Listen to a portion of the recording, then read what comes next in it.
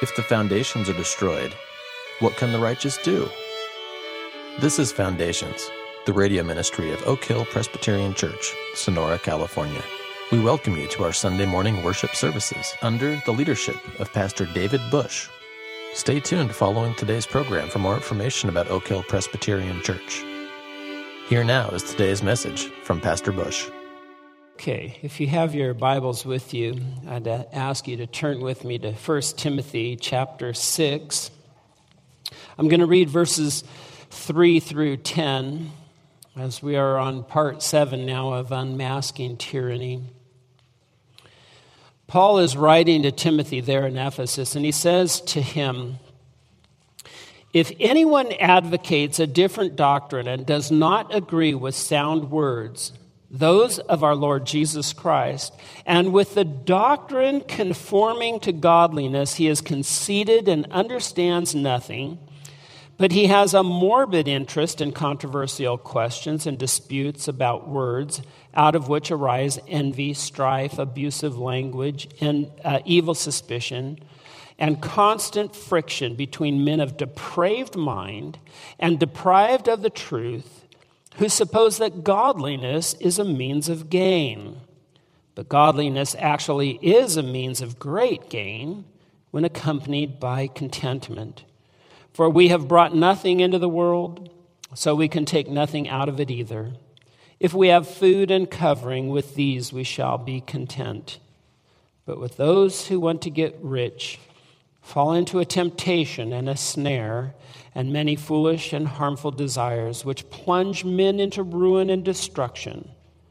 For the love of money is the root of all sorts of evil, and some, by longing for it, have wandered away from the faith and pierced themselves with many griefs."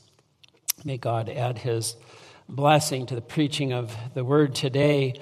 For any of you who may be like me, that have a little bit of gray on the top of the head, have known for many decades now that oftentimes those most popular ministries, the TV evangelists with these multi-million-dollar budgets, are often the ministries that are the most unreliable. They're the ones that are marked by scandal, infidelity, financial scheming, and so forth. So our headlines have been marked oftentimes by these charlatan preachers on the TV. And I believe the Bible has much to say with respect to these charlatans and how they operate. And today I want to be addressing just one point about tyranny in the church specifically, and that is a tyranny that comes from tyrants who use religion as a means to make money. Sort of a financial incentive of evangelists. And it starts because these men and women fail to see something of what Christ has warned young Timothy of as a young preacher, where he says in verse 10, "For the love of money is the root of all sorts of evil, and some by longing for it have wandered away from the faith and pierced themselves with many griefs." That was the warning. Now, oftentimes, young Christians will simply misquote that and say that money is the root of all sorts of evil. And it's not actually the money that is at the root of evil. It is the love of money. So, one, that warning is not heeded. And secondly, there is a principle that Paul does give, that godliness actually is a means of great gain when it is accompanied by contentment. This is one of those Puritan paperbacks. The rare jewel of Christian contentment is on the shelf back there. It's a rich little book on the idea of being content with what we have. And I want to start by saying, being rich is not a crime in and of itself. And neither is being rich a virtue in and of itself. There are plenty of righteous men in Scripture that are rich and were able to maintain godliness. David, Abraham, Noah, Josiah, Hezekiah, and the list goes on, of righteous men who were quite wealthy. We also know that there were plenty in Scripture who were scoundrels and had great wealth. Ahab, Nabal, Laban, and the list could go on. And so having money in and of itself is not good or evil, and being poor in and of itself is neither a crime nor a virtue. We have the example of the poor widow who gives her mite, who is marked as a virtuous woman, and Lazarus eating at the crumbs of the rich man's table, who is the one who goes into heaven justified. And on the other hand, we might think of the number of pedophiles in our own day who are robed in clerical gowns, who've taken vows of poverty and are scoundrels. And so my focus today is going to be upon wealthy TV evangelists. But I want you to understand clearly, I'm not going to be critical of these guys because they have wealth, not merely because they have wealth, but I am going to be critical of those who are wealthy, of how they gain their wealth. That's my criticism. I wish all of God's people were so wealthy you didn't have to worry about money, that you could bless the kingdom and bless ministries, bless orphanages and the poor in ways that would be great. I would love that for everybody. But you know what?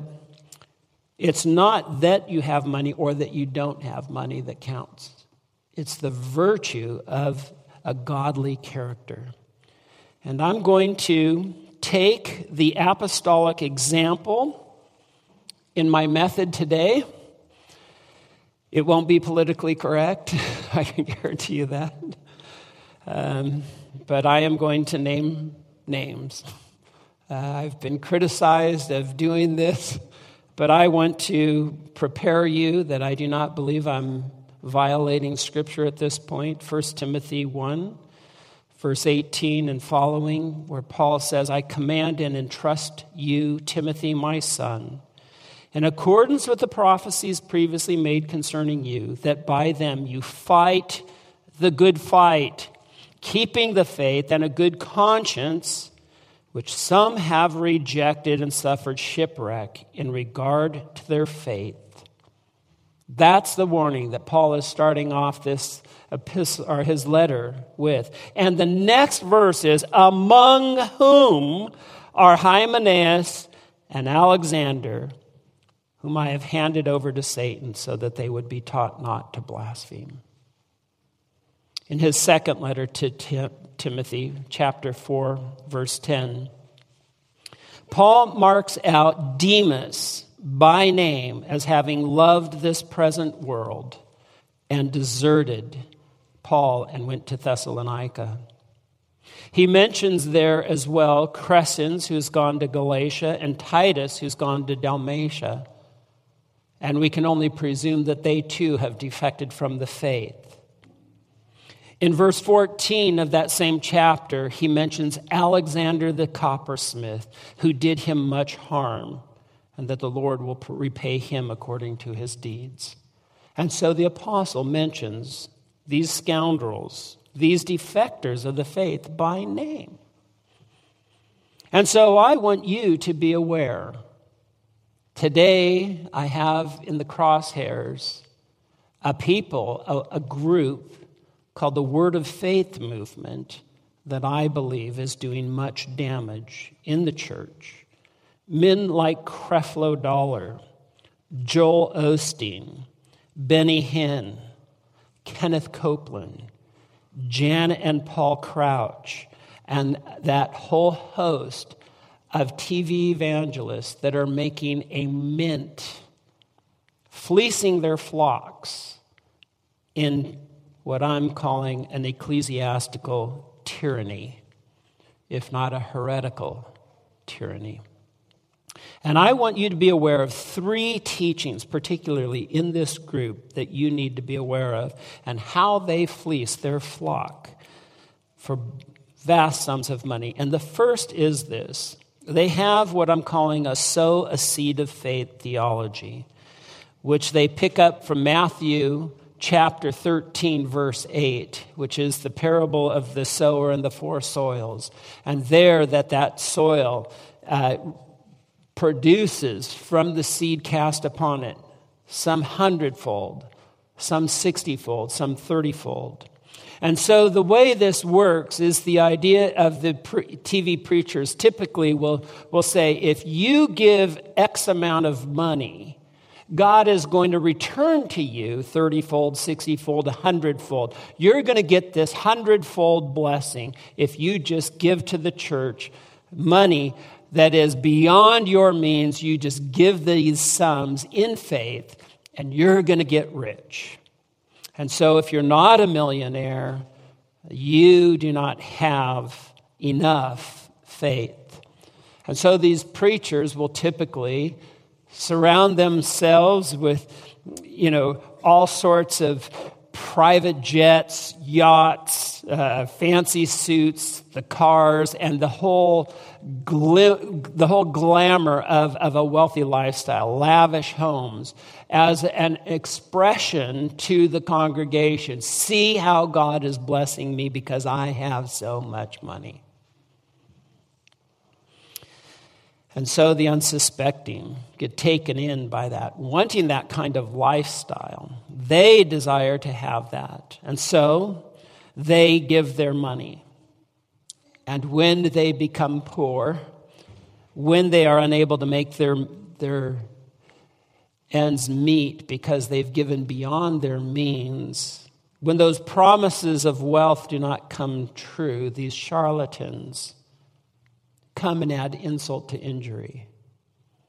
And they blame them for not having the kind of faith that they need to reap the kind of financial blessings that God certainly has for them. And that's just factually not true. That is a lie. That is the kind of tyranny that enslaves the people into a false guilt, thinking they do not have true biblical faith.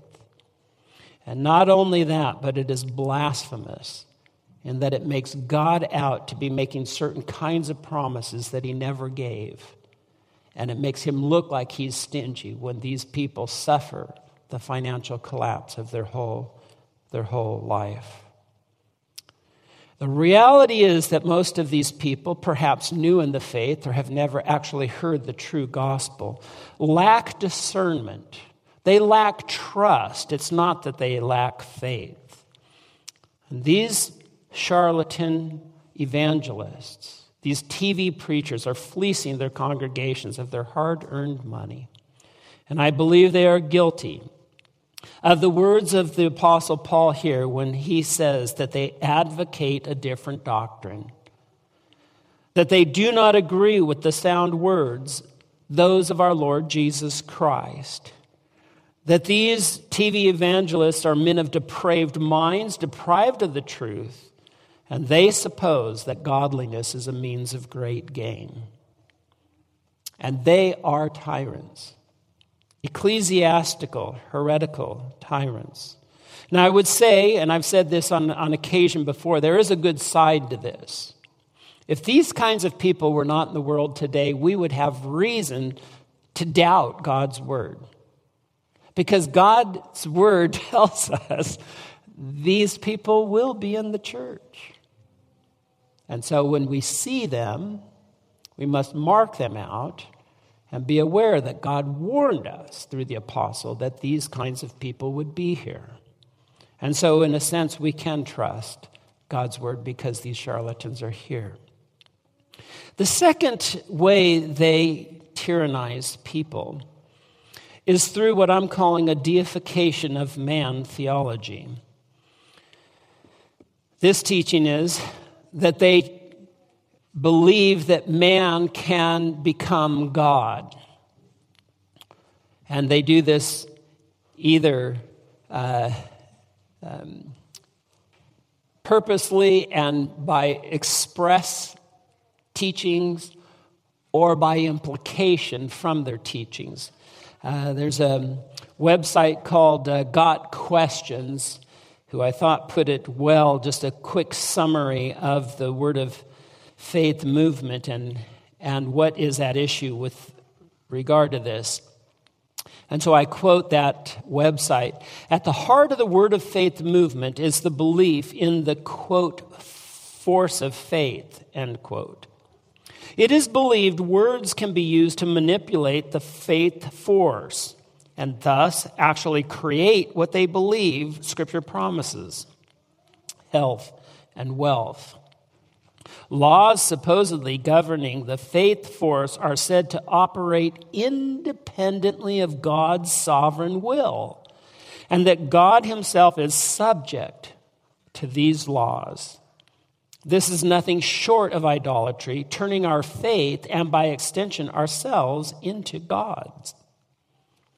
Morris Cerullo famously said in his sermon entitled "The End Time Manifestation of the Sons of God," quote, "Did you know that from the beginning of time the whole purpose of God was to reproduce himself?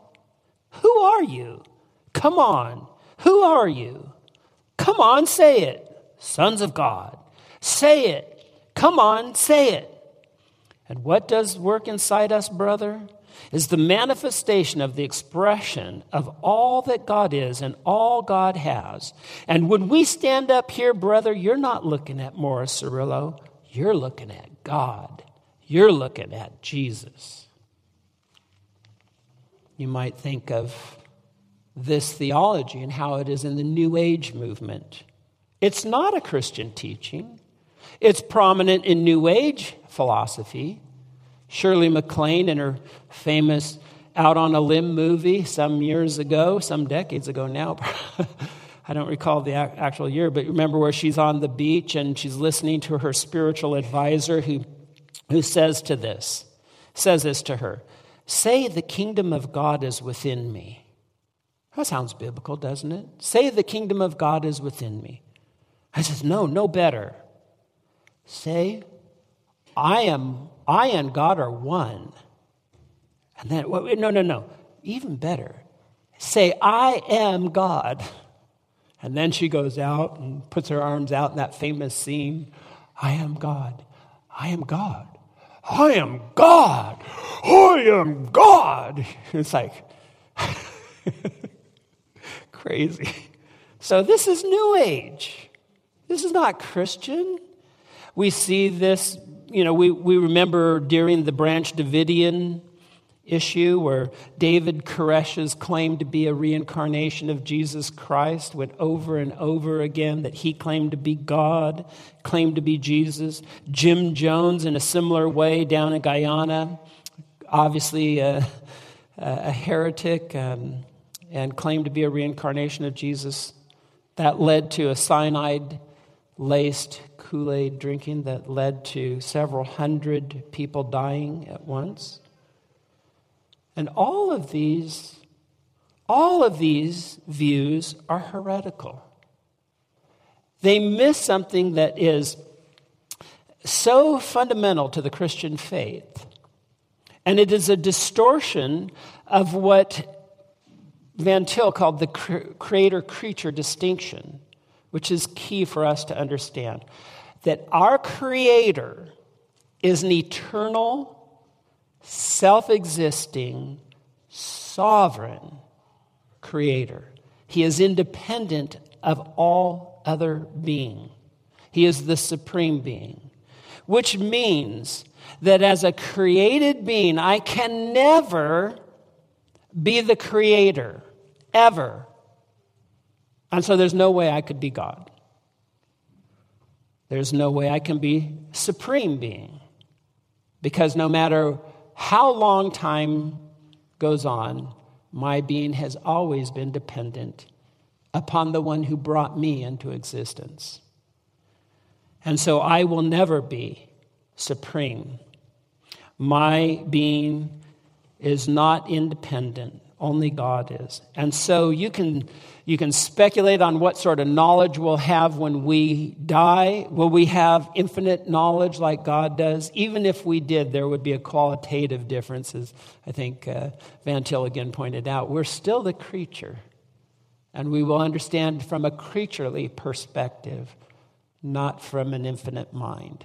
And so the man, a created being, can never, ever, ever, ever be God. This is just impossible. They miss that. But you know who had that kind of mentality? It was the devil himself. This is what the children understand. Remember, he tempted the first parents that they would be like God, and that he aspired to be like the Most High. And so this idea that you shall ascend to deity is a lie from the pit of hell. Man, we do believe, is the image of God. We do bear an aspect of similarity. We have characteristics and a nature that does reflect our Creator, but we can never be that Creator.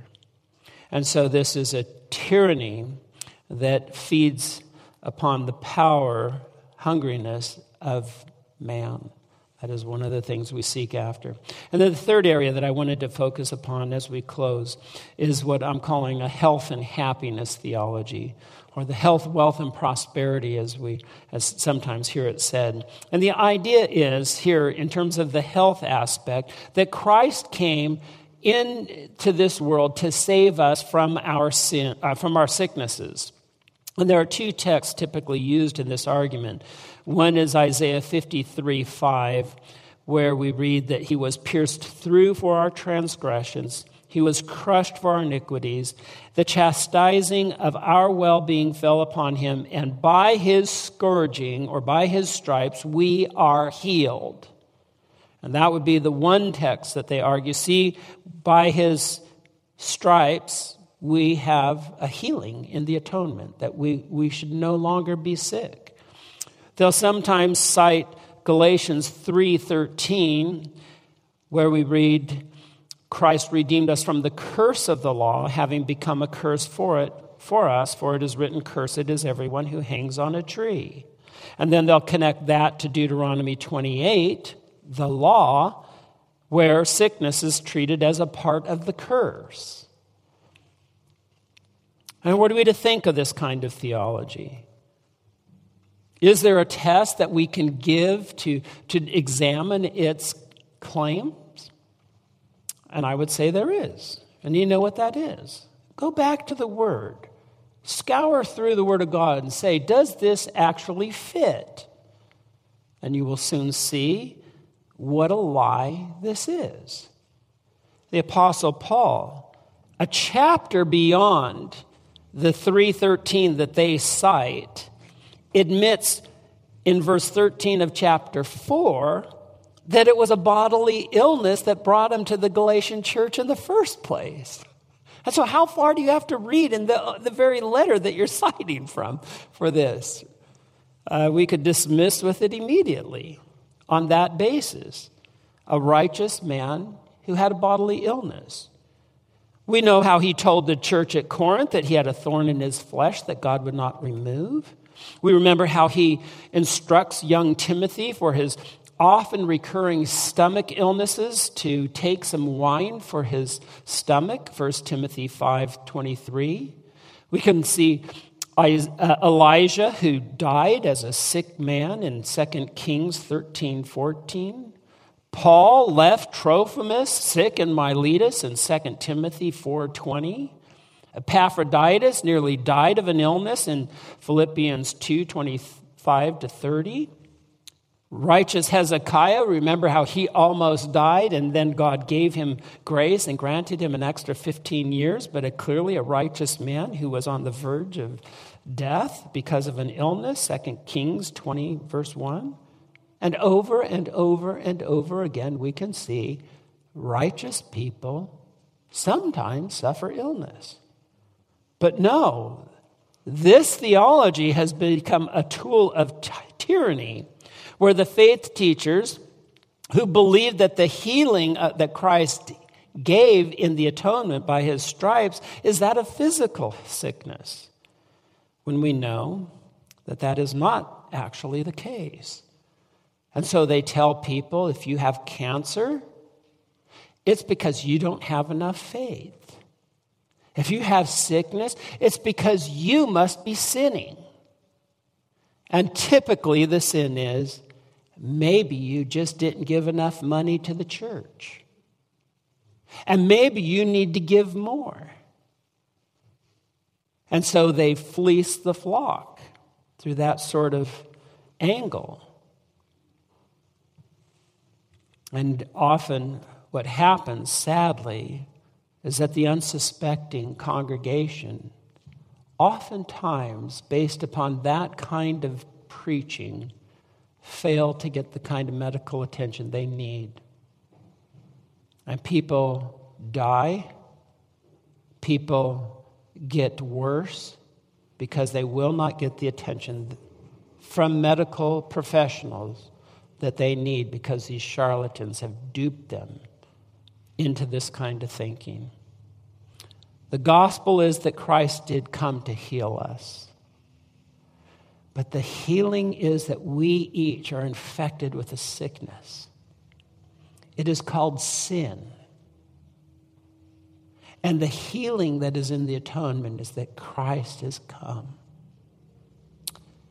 to earn the favor of God the Father, to satisfy the demands that the law had upon us to live a perfect life, to honor God with every moment He entrusted to us in life, to use every energy that we are provided by grace to spend it honoring God. And when we fall short of that, Christ came to heal us from that sickness. That's what He came to heal us from. Not from sickness, not from COVID, not from cancer, not from any of these other sicknesses. And so I believe this is an ecclesiastical tyranny that we are to look at, to evaluate, to test these things. And again, I remind you that the twofold ministerial task that Paul gave to to Titus is that we are to teach in sound doctrine and to refute those who contradict. And so if this is distasteful, to critically examine this, I believe I am morally bound by the Word of God to expose this. And I hope this will serve you in the future. We pray. Let's pray. Dear Heavenly Father, we do pray for these TV evangelists. We pray that there would be some humility, that there would be a piercing through, and that the love of money might be quelled, that there would be a greater love for your truth, for your honor, for your church, for your people.